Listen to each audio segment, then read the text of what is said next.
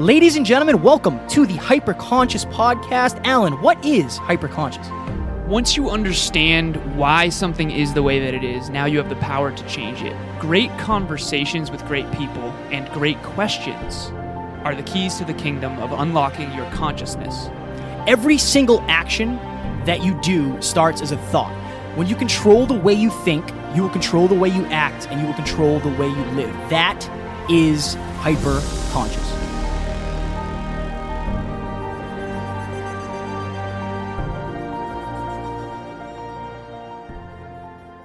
Ladies and gentlemen, welcome back to another very special, as always, episode of the Hyperconscious Podcast. Today, Alan and I were lucky enough to sit down with Cheryl Hunter. She is a best-selling author, actress, model, and resilience expert.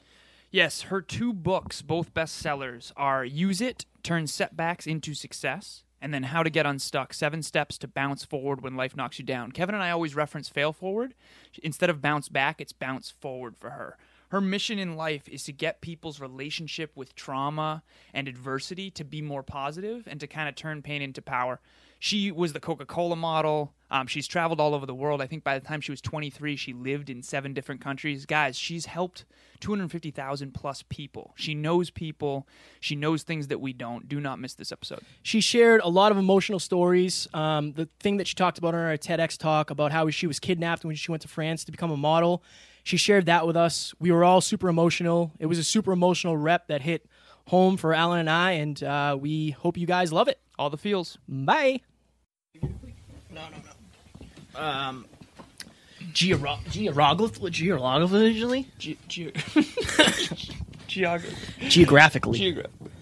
Geographically.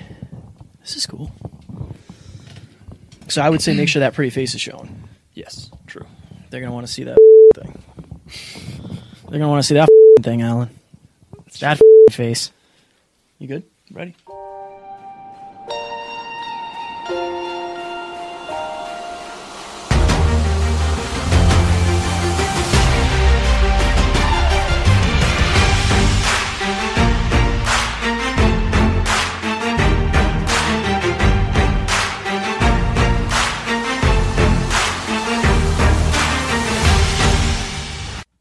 Ladies and gentlemen, welcome back to another very special, as always, episode of the Hyperconscious Podcast. Today we have a very special guest.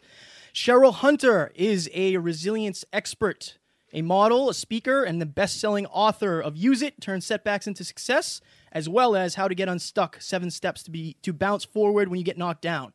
We are super excited to talk to you. We have been researching and watching all your videos. How are you doing today, Cheryl? I am doing very well. Nobody's introduced me as a model for 20 years, so that was a long ass time ago. Let's just start there. Well, I think it's important that people know you're well-rounded. You've been doing so many different things. You have so many different experiences, and I think the fact that you are a model is something that people need to know. Well, it's something that is relevant to my story. Let's put it that way. Right. So we always tell the story of how the guests end up on the show, and I was just telling you before, I had a great time scheduling this with Gary. He helped out, so much. You liked a couple of our pictures or our videos. I researched you. I looked at your profile. I was blown away. I watched your TED Talk. Alan watched your TED Talk. We're there almost crying, and thoughts become things, and now we're lucky enough to sit down and chat with you. So we're super excited, and we can't wait to go deep. I'm really looking forward to it. Thank you. So the other day I was watching your TED Talk, and the whole thing, it was super, super deep, and it went deep into your story, and I think the whole TED Talk was kind of a story, and then you ended with a very, very important principle of wabi-sabi. I was hoping to just get your take on that story, if we could start there, with kind of what that TED Talk meant to you, and then the stories in it. Because it had me very, very emotional, and I think that if we touch on the emotions first, it's a good place to start. Okay, good.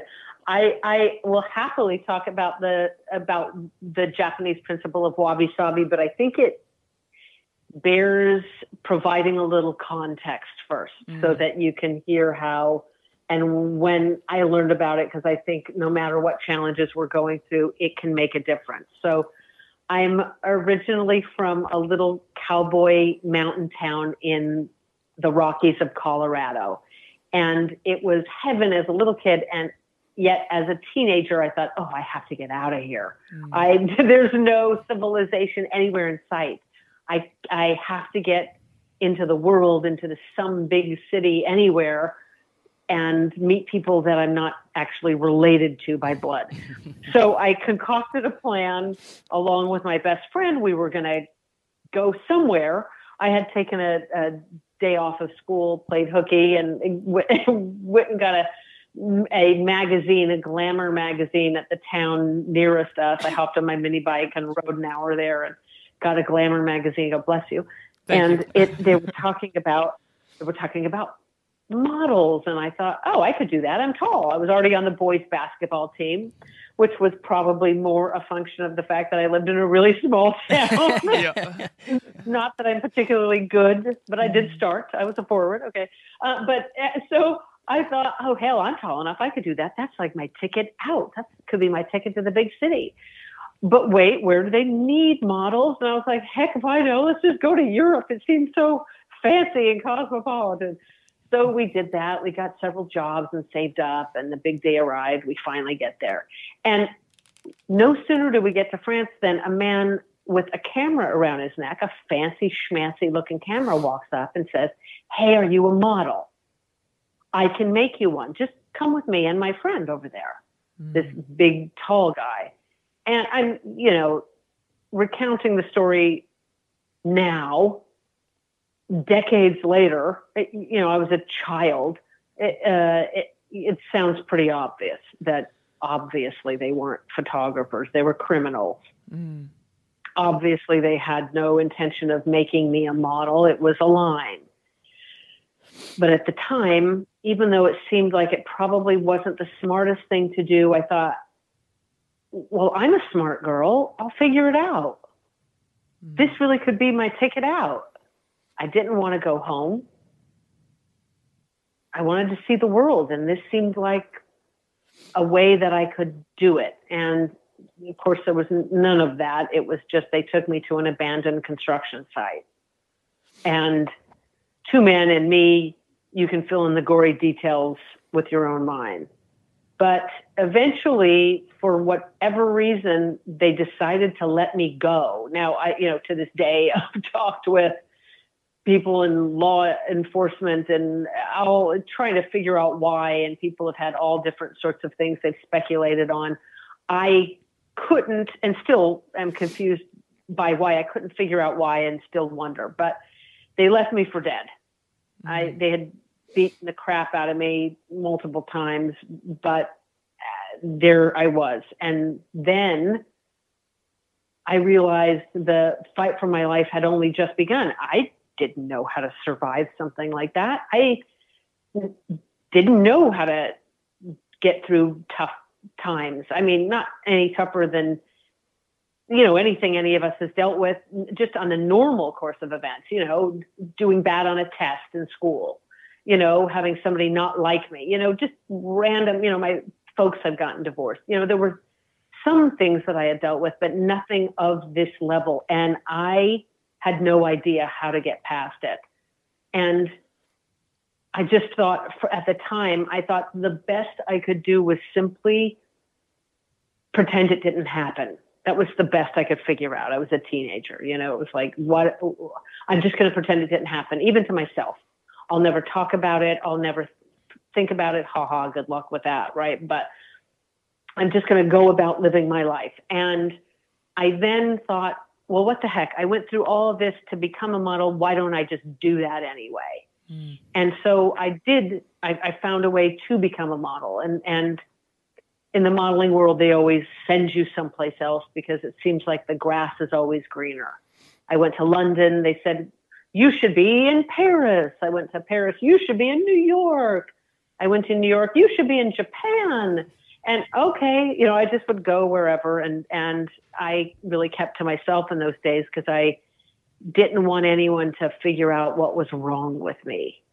I thought, even though, I thought that the way to survive was never to tell a soul, I felt broken and damaged and ruined. And so the only way I thought I could keep people from finding out my deep, dark secret was just to never get very close to anybody. I used to read books all the time. You know, that was one device I could use to keep away from people. I read the complete works of William Shakespeare twice, the complete works of Stephen King once. Yeah, once. That was all I needed. Yeah. But it was like, I just used books. That was it. And I was in Japan, and that's where the next stage of my journey took me. And I used to, unless I was actually shooting on a job, I would stay to myself. I would go to my agent's office because no models ever hung out there. And I would just hang out in this big old conference room because the only people that were ever there were the grandparents of my agents, Oba and Oji. And they would just paint or read or just never spoke. I was like, oh, my people, I'm home. And they don't ever want to talk to me. And plus, not for nothing, but the whole modeling world, you're a live mannequin. Nobody wants to hear a peep out of you. It was like, I'm home. I never got asked for my opinion. I never got asked to speak. I did that career for many, many years, and nobody ever asked me what I thought about anything. I thought, this is perfect. Nobody wants me to even open my mouth. But one day I was in the conference room, and they had this kind of oddball table. Like, it was wide. It was made out of wood, wide at one end, like a tree, I guess the tree was, and then kind of narrow, like the tree narrowed. And it was odd in that they didn't polish it up really perfectly. It was like they just planed a plank from the center of a tree and, sanded it down so you weren't going to get splinters or anything, but they left the eyes of the wood on and places where I guess branches were starting to grow out. There were all these divots and dents and scrapes and all of it. They just left it there and kind of made it smooth, sort of. And it was beautiful. It was just, I'd never seen anything like it. And I was sitting at the table one day reading / plotting my revenge against the men in France. And one of the grandparents were in there, and one of them walked up, the grandmother, and she says, oh, she sees me tracing my fingers over the wood, and she says, wabi sabi. And I'm like, I was in a stupor, I kind of looked up, wait, what? Is it time for lunch? Does she mean wasabi? I don't know what she's talking about. And I'm like, wait, what? And I say wasabi, and they giggle, and they come sit next to me and for the first time really start to talk. And the grandfather says that wabi-sabi is the most important of all the Japanese principles. He says wabi-sabi states that the beauty of any object lies in its flaws. And that's why they left the dents in the wood. That's why they left the eyes in the wood. That something can only be seen to be perfect or beautiful or good to the same degree that it holds flaws or damages or ruined parts. And I was like, what? They were blowing my mind. I never saw anything like that at my horse ranch in Colorado. It was like, there was pretty and unpretty, it was like there was fixed up, polished up, and there was not. It was not that something could be made beautiful by being damaged. I couldn't even stay in the room with them any longer. I had to gather up my belongings, excuse myself, and I just got out and I threw my backpack on my back. I was walking as fast as I could, trying to make sense. Like, wait, does it apply to people? Could that mean me?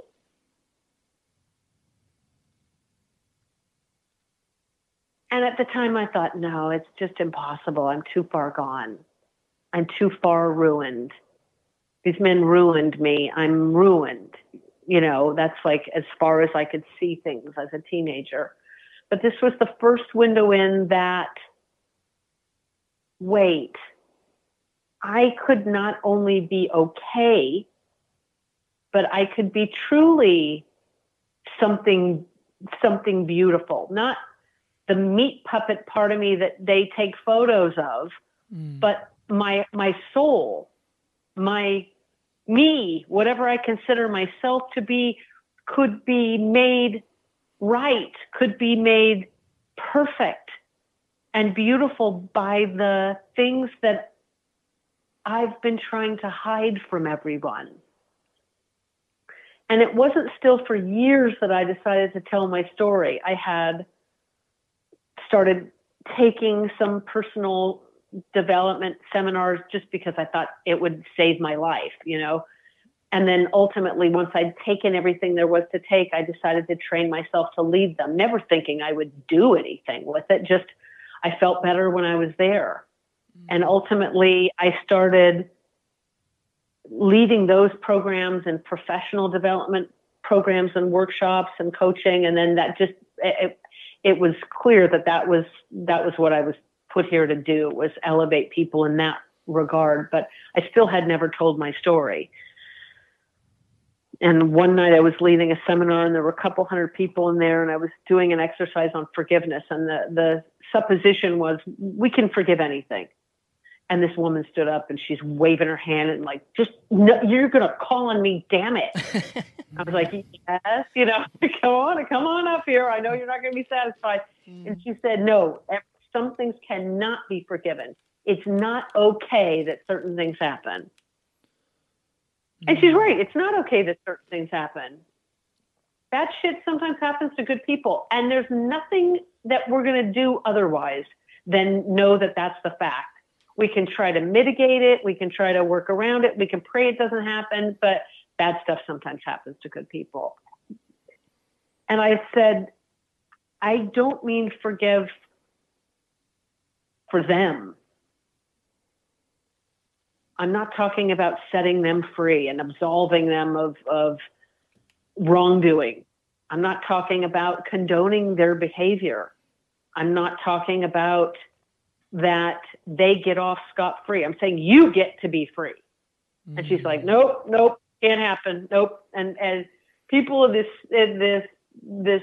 seminar that I'm leading are getting mad. They're starting to side with her. People are standing up. Some people are walking out. I'm like, all right, why? I could give the perfect example right here because I've moved on. I've actually healed, but I'm being still constrained because of a decision I made when I was 18 years old that no longer is valid. I am not a child who can't handle. I thought people would say, why didn't you have these men put away? Instead of I ran for my life, grabbed my friend and we hopped on literally the first train. Didn't even know or care where it was going. It was just going away. And I thought people are going to freak out and say that. And I thought, you know what? I can handle that. I am a grown-up and I can answer that. And I thought, this is ridiculous. And I had a moment, like I talked to myself and said, I can do this. And I shared my story and she wept. Not that that's the point. The point is she wept because it became evident to her that she could have a life on the other side of forgiveness, and everything she wanted in life was on the other side of it. And there was a filmmaker in that seminar, and he was shooting or had already shot a film called Discover the Gift. And it started like the Dalai Lama and, like all these people, all these people in the world of personal development and, it was like a who's who of that. And he said, we've shot the whole thing. I'm doing some edits tomorrow where I'm just going to go shoot landscape. Can I please interview you? And I was like, it was one thing to say it in a private seminar. And I went home and just stared at the mirror until I could get clear on that it was time. Like, what difference does it make if I was able to transcend the trauma, if I have a roadmap and don't share it? Like, if I have survived it but never share the it doesn't make anything possible for other people. All I'm talking about is hypotheticals. And so I went there that next day and shared the story. And then immediately afterward, I did the TED Talk that I spoke about Wabi Sabi and how it had really set me free and can set anybody free. And that really was the chronology of the whole thing. Thank you. Number one, thank you so much for sharing all of that. It's a truly moving story that you realized at a certain point that, look, this happened to me. I cannot change the fact that it happened to me, but I can change the way I look at it, and I can change how other people look at it if it's happened to them. I think that you said a quote in the TED Talk, I believe, bad circumstances unite us. And maybe I've never had anything nearly as tragic as that to happen to me, but the fact that we all go through shit, right, Cheryl? We all go through shit. And most people don't want to talk about it because it's either embarrassing or you look weak or you look naive or whatever it is, but we're all human and bad things happen to all of us. We don't want to complain or whatever. Right. And the fact that you're willing to say, look, this is what happened to me, but look, this is who I am now. I don't look back on that and it didn't wreck my life. I'm not broken. I'm not these things. I think that I actually shared your TED Talk right before this podcast with one of my good friends, and she actually went through some abuse, and I don't even like talking about it because I get fired up about it. But I told her that, like, I want you to listen to this TED Talk because we're podcasting with Cheryl today, and she is just empowered. All of this happened to her, but she did not let it be her story. She used it as motivation to change her story, to make a great story, and to change hundreds of thousands of other lives. So I commend you so very much, Cheryl, and I appreciate you sharing that with us. Oh, it truly is my honor. It's my whole reason for being. You know, it was when I was a cowgirl in Colorado, I thought, gosh, I really want to meet people. I want to know people. And I had a dream of somehow being able to impact people, but short of teaching people how to, like, milk a goat, I kind of thought, I don't know, like, I mean, I'm really good on horse, but, you know, like, it was like before YouTube, like, what am I going to teach somebody? How to, like, write a book on how to ride a horse? Everything that's been done. There's nothing I can do. And it's like, you know, you bring up a really valid point. We all have circumstances that we would never have chosen for ourselves. And yet when we try to hide them or push them down, we get stuck by them. You know, and traditionally there's been one of two options. We either push them down or, you know, like, pretend they didn't happen, ignore them, and then they act out in gnarly ways in our lives, or else we trauma share. And that acts out in weird ways in our lives too. So there's just traditionally been not real world ways of dealing with these challenges and adversity and trauma that we wouldn't have chosen for ourselves. So I really have dedicated my whole life to cracking the code on that, because trauma is a spectrum, but I think we've all experienced trauma. And that is, unfortunately, one of the things that unites us all. Because the way that we, as human beings, deal with trauma/adversity, some people don't like to call it trauma, but the way we deal with trauma is the same, no matter where we fall on the spectrum. And fortunately, what I've discovered is the way to recover is also the same. So, Cheryl, I have a super important question on that exact thing. And also, to second what Kevin said, that story was super powerful. And I actually was just as emotional the second time as watching the TED Talk. But for every listener out there, please go watch this TED Talk because it will absolutely move you.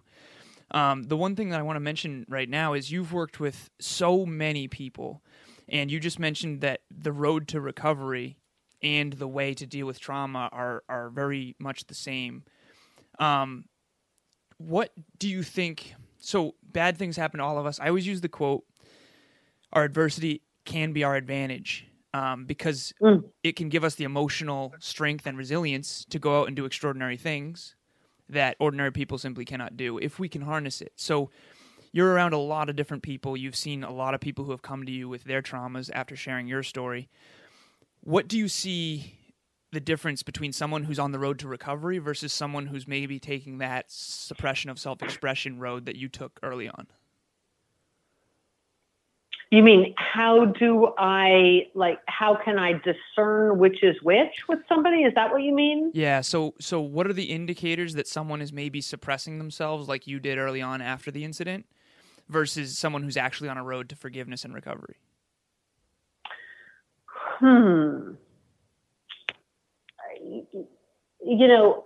One of the things I like to talk with my clients about, and sometimes people fight with me on this, but I think to a large extent, our results are a barometer. And what I mean by that is when we're, like in the case of somebody who's recovering from trauma, and I mean by recovering, I mean just let's call it post-trauma. If generally there's a lot of similar themes that happen. We blame ourselves, whether or not there's any logic to that or not. We we're very harsh and upset with ourselves, and it compromises our relationship to ourselves. It's almost as though when we face a trauma, particularly if that trauma occurs at a fundamental age, when we're a kid, it impacts us in ways that we can't really fathom because as a child, developmentally speaking, we're the center of the world. Yeah. And you know what I mean? I don't mean that as a bad thing. A kid just doesn't get any different. The world revolves around them. And so when there's a break in that world, something goes wrong. We have some adversity or circumstance we didn't suspect would occur. We blame ourselves. And furthermore, we look at the part of ourselves that we believe was culpable for getting us into that situation in the first place. And we isolate it. We sequester it. We ultimately splinter off from that part of ourselves that we feel was responsible for getting us into the bad situation. And then we just kill off that part of ourselves. Now, the problem is it's usually the best part of ourselves. So to answer your question, how I can see somebody's post-trauma is they're operating not at full power or potency. They have a compromised relationship with themselves. They beat themselves up a lot. Those are indicators for me that somebody's post-trauma.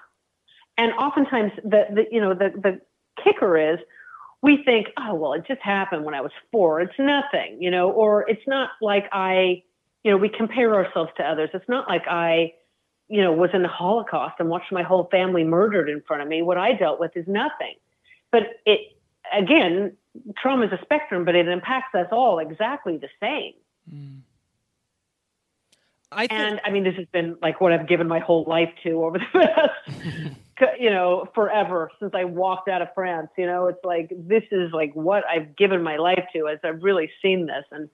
And that's how to tell is like we're operating on half of our power right now. I interrupted you. Sorry about that. No, I tried to interrupt you first, so you won that. no worries. I like analogies, and I don't even know if this is an analogy, Cheryl, but I'm going to say it is. But so let's just say that I am a boat, and something bad happens to me, and I get a hole in the bottom of myself. That is my issue. I'm now broken. I'm now whatever word you want to use. But what if I took glass and put glass over that hole, and now I have a beautiful glass-bottom boat, and you can see the bottom of the ocean, you can see the fish, you can see the coral, you can see all of that. That is basically what we're saying here, and what you're saying. We all have these. We've all been dented, we've all been scratched, we've all been cut, we've all been all of these things. And if you, like you said, that is the beautiful part of you. the part of you that wanted to just go to France on a whim and become a model. Imagine if you let that whole experience just crowd the fact that you could still be a model, and you had an aversion to being a model, or you had an aversion to traveling or living in a big city, or that would have changed the entire course of your life. Or men, or all that nonsense that I did in fact have for a while. Right, and how many people do that? Well, it's natural to do that once we've dealt with adversity or trauma. Right. It's natural. We are doing the best we can. It's not our fault. Our survival brain and survival instincts kick in once we've dealt with any trauma. And this system override happens that it's like it happens underneath the level of our conscious awareness. Like I said, we split off from ourselves. And then we end up in the present moment fighting with ghosts and fighting a battle that doesn't even exist right now, because it all happened in the past, and we keep inadvertently, unwittingly replicating the same situation, the same trauma. We keep surviving. But to go back to your analogy with the boat, which is fantastic. I love it. A glass bottom boat. Who wants anything more? That sounds fabulous. The one piece I would invite you to consider that we left out in that analogy is if you knock a hole in the bottom of the boat, before you can fill the hole with glass, first we have to get the boat out of the water, because we're hemorrhaging, in some regard. We've got it filled with water. First, we got to stop. We got to get the water out of the boat. Then we got to dry it off, and then we can then we got to sand it up, and then we can put the glass in. But it's so often, I think we say, okay, I've had this cruddy circumstance happen, therefore I need to do positive thinking. But no, we can't do positive thinking on top of, can I swear? Yes, swear away. Absolutely. On top of the shit show that just happened, positive thinking is like icing on a mud pie. It only serves to reinforce that we feel broken inside. We got to handle the shit show that just occurred.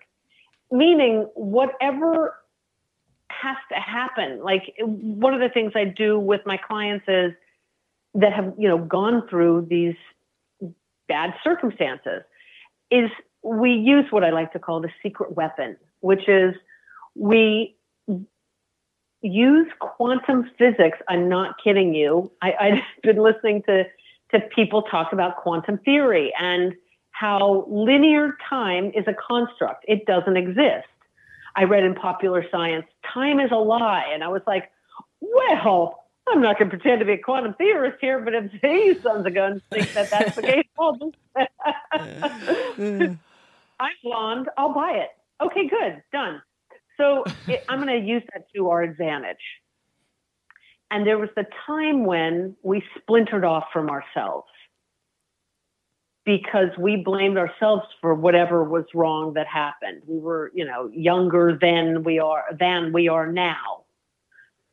And if we could go back and reconcile and reclaim ourselves, resurrect that part of ourselves that we killed off, and reintegrate it into ourselves, we can operate right now at full power. And operating at full power in the present is different than laying an affirmation on top of the shit show known as some unexpected bad circumstance. In other words, that's the version of taking the boat out of the water, emptying out the water that's in the boat, drying it out, sanding the hole down, and then putting the glass down. I love that. Cheryl, so first of all, thank you so much for talking about quantum physics, because the listeners have heard me talk about Newtonian physics versus quantum physics and all this, energy cannot be created nor destroyed. Yeah, I perked right up when you said that. So thank you, because I literally am big on that. I want to quote something that you wrote on your Instagram that I think is very relevant to this. That's super important. So you wrote, this is a picture of you, and you said confidence. It can be a slippery little sucker sometimes, can it? I help women become confident and authentically find their source of confidence within themselves. This is kind of what you were just talking about with living in your power. and authentically find their source of confidence within themselves so that they can be confident no matter what is happening with them or around them. But the kicker is I personally dealt with low self-esteem issues and lack of self-confidence for years. Hell yeah, I sure did. I was gripped by the throat by that puppy. One of the main reasons why I felt self-conscious was because I had a severe brain injury as a teenager, and in addition to being left with a seizure condition, occasionally my mouth is crooked. It's like the thing has a mind of its own, and it just slumps downward on this left side, kind of like it's doing in this photo. So I think a lot of people don't live into their power because these traumas we're talking about really hurts their self-confidence. And as you, me, and Kevin have come to realize is that everything starts with the confidence. Like, what are the chances you're going to go and try something new if you don't at least believe on some level that it can work out in your favor? So what is your take on, you're a famous model. You were the Coca-Cola girl for a long time. I mean, you're, what everyone would consider the most beautiful thing in the world on the outside and then the inside too, wabi-sabi. How did you get that self-confidence back when you had these things that were kind of tying you down? Well, I started talking to people who were confident. I realized I didn't have the answers. That was one spot of luck that happened. When I came back from France, I felt so bad, and yet I didn't want to tell anybody what happened. So I just was saying to my mom, I feel so depressed. And my mom's like, do you mean bored? And I'm like, no, I don't mean bored, damn it. I mean depressed. And she says, my mom never felt depressed. I was like, wow, that's a miracle.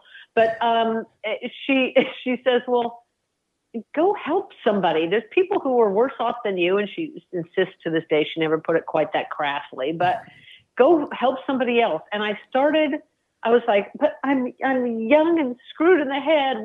Who's worse off than me? Oh, old and screwed in the head. And no future. That's how I felt. I had no future. These guys have no future. I started volunteering at old age homes. And I started asking them, are you confident? Yes or no? And why or why not? I mean, super simple. And then eventually, like I said, I went on and started taking personal development seminars and then leading them. And I just started conducting this informal survey with people. Are you confident? Yes or no? Why and why not? And I found the results and I have conducted them for, many, many years. The results I found were shocking. Mostly men found their confidence internally. Like, meaning, are you confident? Yes or no? Yes. Well, I mean, like, duh. Of course. It's like a foregone conclusion. Well, why or why not? Well, I don't know. Because it's a Tuesday. Because I am. Because, I'm a good person. Like that. And I don't mean this disparagingly. This is something I actually teach to women as something that is, I feel like my divine job. And women would say things like no or yes, but mostly no, and it was contingent upon something external. Because I was recently divorced, because my boss did not give me a good performance review, because I was passed up for a promotion, because my kid's struggling. Like that. You see what I'm saying? And so if we build our confidence upon things that are external to us, it's like a house of cards or a house built on sand, rather. There's no control over those things. And so I thought, well, I'm going to have to house my confidence in something that I have the say over, that I have the control over. And I found, for me, one thing I could be solid in. And it was really freaking hard. I mean, I'm like almost moved to tears right now, because at the time I couldn't find anything about myself to feel good about. And I just kind of weep for that girl that truly I couldn't find anything, And I said, I'm kind.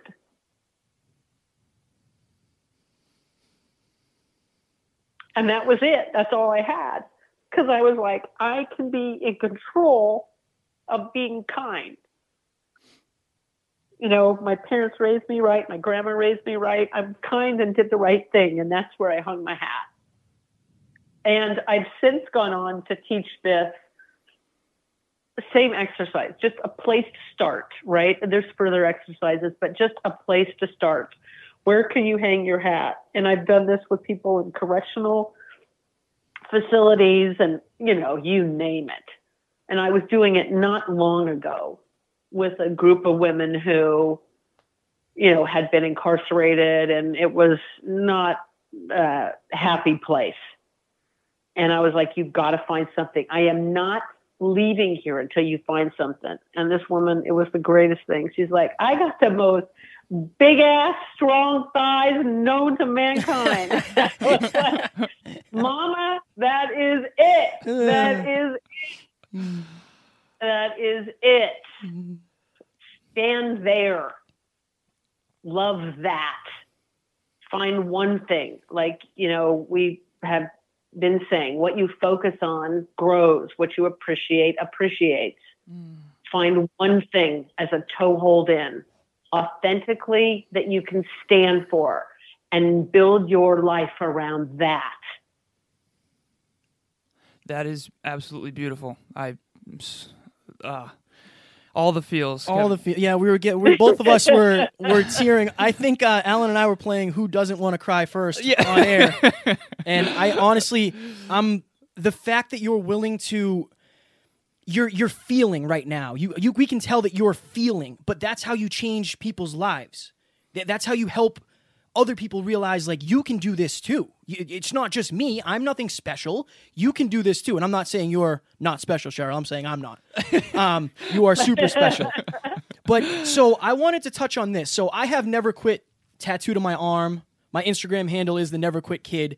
What does it mean to be a resilience expert, and how can one practice resilience in real life? Like, when shit hits the fan and things are super hard, that's when resilience matters the most. So how do we practice that? Well, I've been delving into it a lot, and I like to continue to inquire, like, what makes resilience? What does resilience look like here? Just so that it's a living, breathing thing rather than some shit I discovered a long time ago and now I pretend to be an expert in. Yeah. It's like, oh, damn, this happened today. No! Like at the beginning of this call with the audio headsets. So one of the things I've been starting to play around with is that there's a version 1.0 resilience and a version 2.0. And version 1.0 is, the stuff we know, how fast you get back up again, or do you get back up again when you're knocked down? And I'm starting to consider that there's a version 2.0, which is not getting knocked down, or not so rapidly, right? Like doing things in anticipation of what might go wrong to prepare ourselves so we're more buoyant, so we're more pliable, so we bounce rather than crack or break, right? Hell yes. More adaptable. And so yes. So I'm looking at it from that perspective and seeing that we can fill our own tanks and do things that I have something I do with my clients called the proven practices list. And I don't mean like they're empirically proven by anybody else, but they're proven to you to shift your state, to fill your tank like that, make you your best. And usually I think we, get around to these things whenever, or, if we're not too busy and the back burner and the whatever, like I'll eventually get there. But if we looked at it like our ability to perform, and by perform, I mean, whether it's work or be our best for our family or friends or ourselves or our own commitments, whatever, our ability to perform is reliant upon us having a full tank. I think that we'd start to relate to it differently. So I recommend that my clients come up with a list of at least 25 of these things that when you do them, they shift your state, they fill your tanks, they make you more, again, buoyant and pliable and bendy, so to speak, rather than breaky. And why I say 25 as opposed to 1 is because we can't do all things all the time. You may be on the road and you can't go ski or surf or whatever, but you can read an inspiring passage in a book, or sit and meditate for 5 minutes, or call your mom, or whatever it is, so have a list of them, because not all of them work every time, and not all of them can be done everywhere. Yes. But that's what I think that's what I'm currently inquiring into and kind of knocking around in the area of resilience.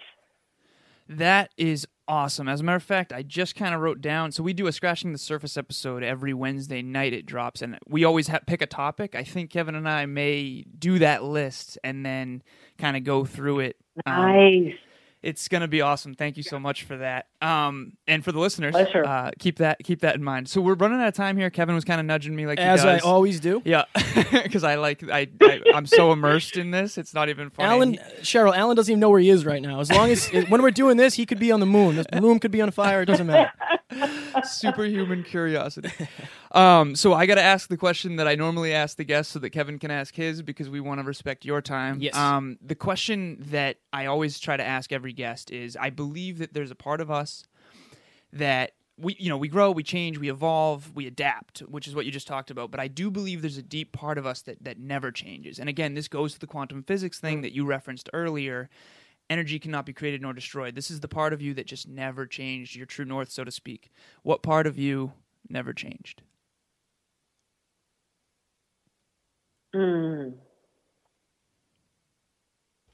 Wow, what a beautiful inquiry. I almost don't even want to answer it, because the question is better than the answer. You know what I mean? There's no wrong answer. Yeah, but one of the things I'm dedicating myself to these days is living a question. Like Rilke says in Letters to a Young Poet, that I'm going to bastardize completely. The answer is not important now. It's the questions. Seek only the questions. Because an answer puts us in a static place, whereas a question is an alive space, that space of inquiry. But as I look at it, it's like, we try to kill off that part of ourselves when we experience trauma, but it's the part of me that's a yes to life, that's open, that's love, really. I love it. That's beautiful. That is beautiful. I have a question, and I hope you just lie to me and say it is as good as Alan's, even if it's not. I would appreciate that. My rinky-dink question here. What do you want to accomplish before you die? Like, I firmly believe that when you find your purpose, that is the key to happiness. Progress towards your purpose, to me, is happiness. And I think that when you figure out what you truly want to accomplish, you're on a mission, you're guided, and you're going to do that until you accomplish it. So what do you hope to accomplish in your time on this earth? I hope to accomplish... I want to transform people's relationship to adversity and trauma. And I think we normally look at it like, I don't want this heaping pile of beep. It's like, I don't want this. I want the good stuff. And I think if we could alter our relationship to adversity, trauma, I think we can transmute ourselves. Like, it's alchemy. It allows us to turn, like alchemy was supposedly this ancient science that allowed you to turn lead or other worthless things into gold. But I think that true alchemy is our tragedy, trauma, adversity can turn us into gold and then propel us forward. And that's what I want to leave people with. I think you are well on your way for sure. You've already changed hundreds of thousands of lives, and people have had the opportunity to learn from you and experience through you. And I think it's beautiful, and I think you're living your purpose. I would like you to plug away. Where can people find your books? Where can people find your website? All of the happy jazz. I want you to plug away. Okay, so my website is CherylHunter.com, and my name is spelled Cheryl. And I am really excited about something I have right now. I just put together an overview of my whole educational framework And it's CherylHunter.com/online class, all one word. And that's a really great place to go and kind of get a feel for stuff. I'm happy to give you a copy of one of my books, a free download of one of them. It's CherylHunter.com/get-unstuck, like get-unstuck. And if you want to hop on a one-to-one call and and get clear, really have a breakthrough session on how this work could help you and get clear on what's next for you if you feel stuck. Me or a member of my team, my mother would not let me speak like that. She's an English professor. A member of my team or or me, I will try to. If your mother's going to listen to this, we'll bleep out the swears for you. Me and a member. Oh, Lordy. Yeah. I do know better than that. I'm an author, damn it. So that's CherylHunter.com/schedule. And you can schedule a call there too. So that's my thing. Do you guys want to write those down or shall I send those to you? No, we'll write them down and then we will, actually, you know what? Can you send them and then I will put them in the bio for the episode. I want to make sure everybody gets the right thing and I don't write the wrong thing because that does happen to me often, unfortunately. That's plus being horribly distracted by my poor grammar. No. All right, Cheryl. Well, we're going to let you go. It's the top of the hour. I want to thank you so very much for joining us, and I'm setting the intention now that I want to meet you in person. I can feel your positive energy radiating through the phone, and I don't know. I think eventually we're trying to meet all the guests that we podcast with, and yeah, I'm super blown away, and I appreciate the hell out of you sitting down and going deep with us.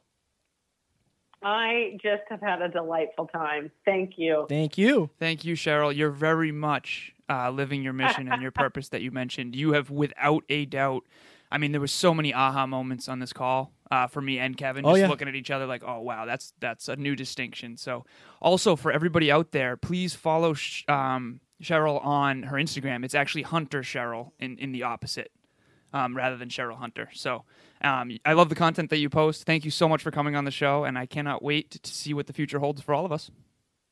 Yay. Me too. Thank you so much, ladies and gents. I did the IME thing again. No worries. Thank you so much, Cheryl. Thank you. Thank you, Cheryl. Take care. Ladies and gentlemen, thank you so very much for listening to another episode of the Hyperconscious Podcast. Going hyperconscious will absolutely change your life because if you understand why something is the way it is, now you have the power to change it. If you going hyperconscious with us has changed your life in any way, please share this episode with one of your friends because the more people that go hyperconscious, the better this world's going to be for everybody. And if you would kindly leave us a 5-star review on iTunes, that would help us make more people hyperconscious, and we would be greatly appreciative. Thank you. Bye.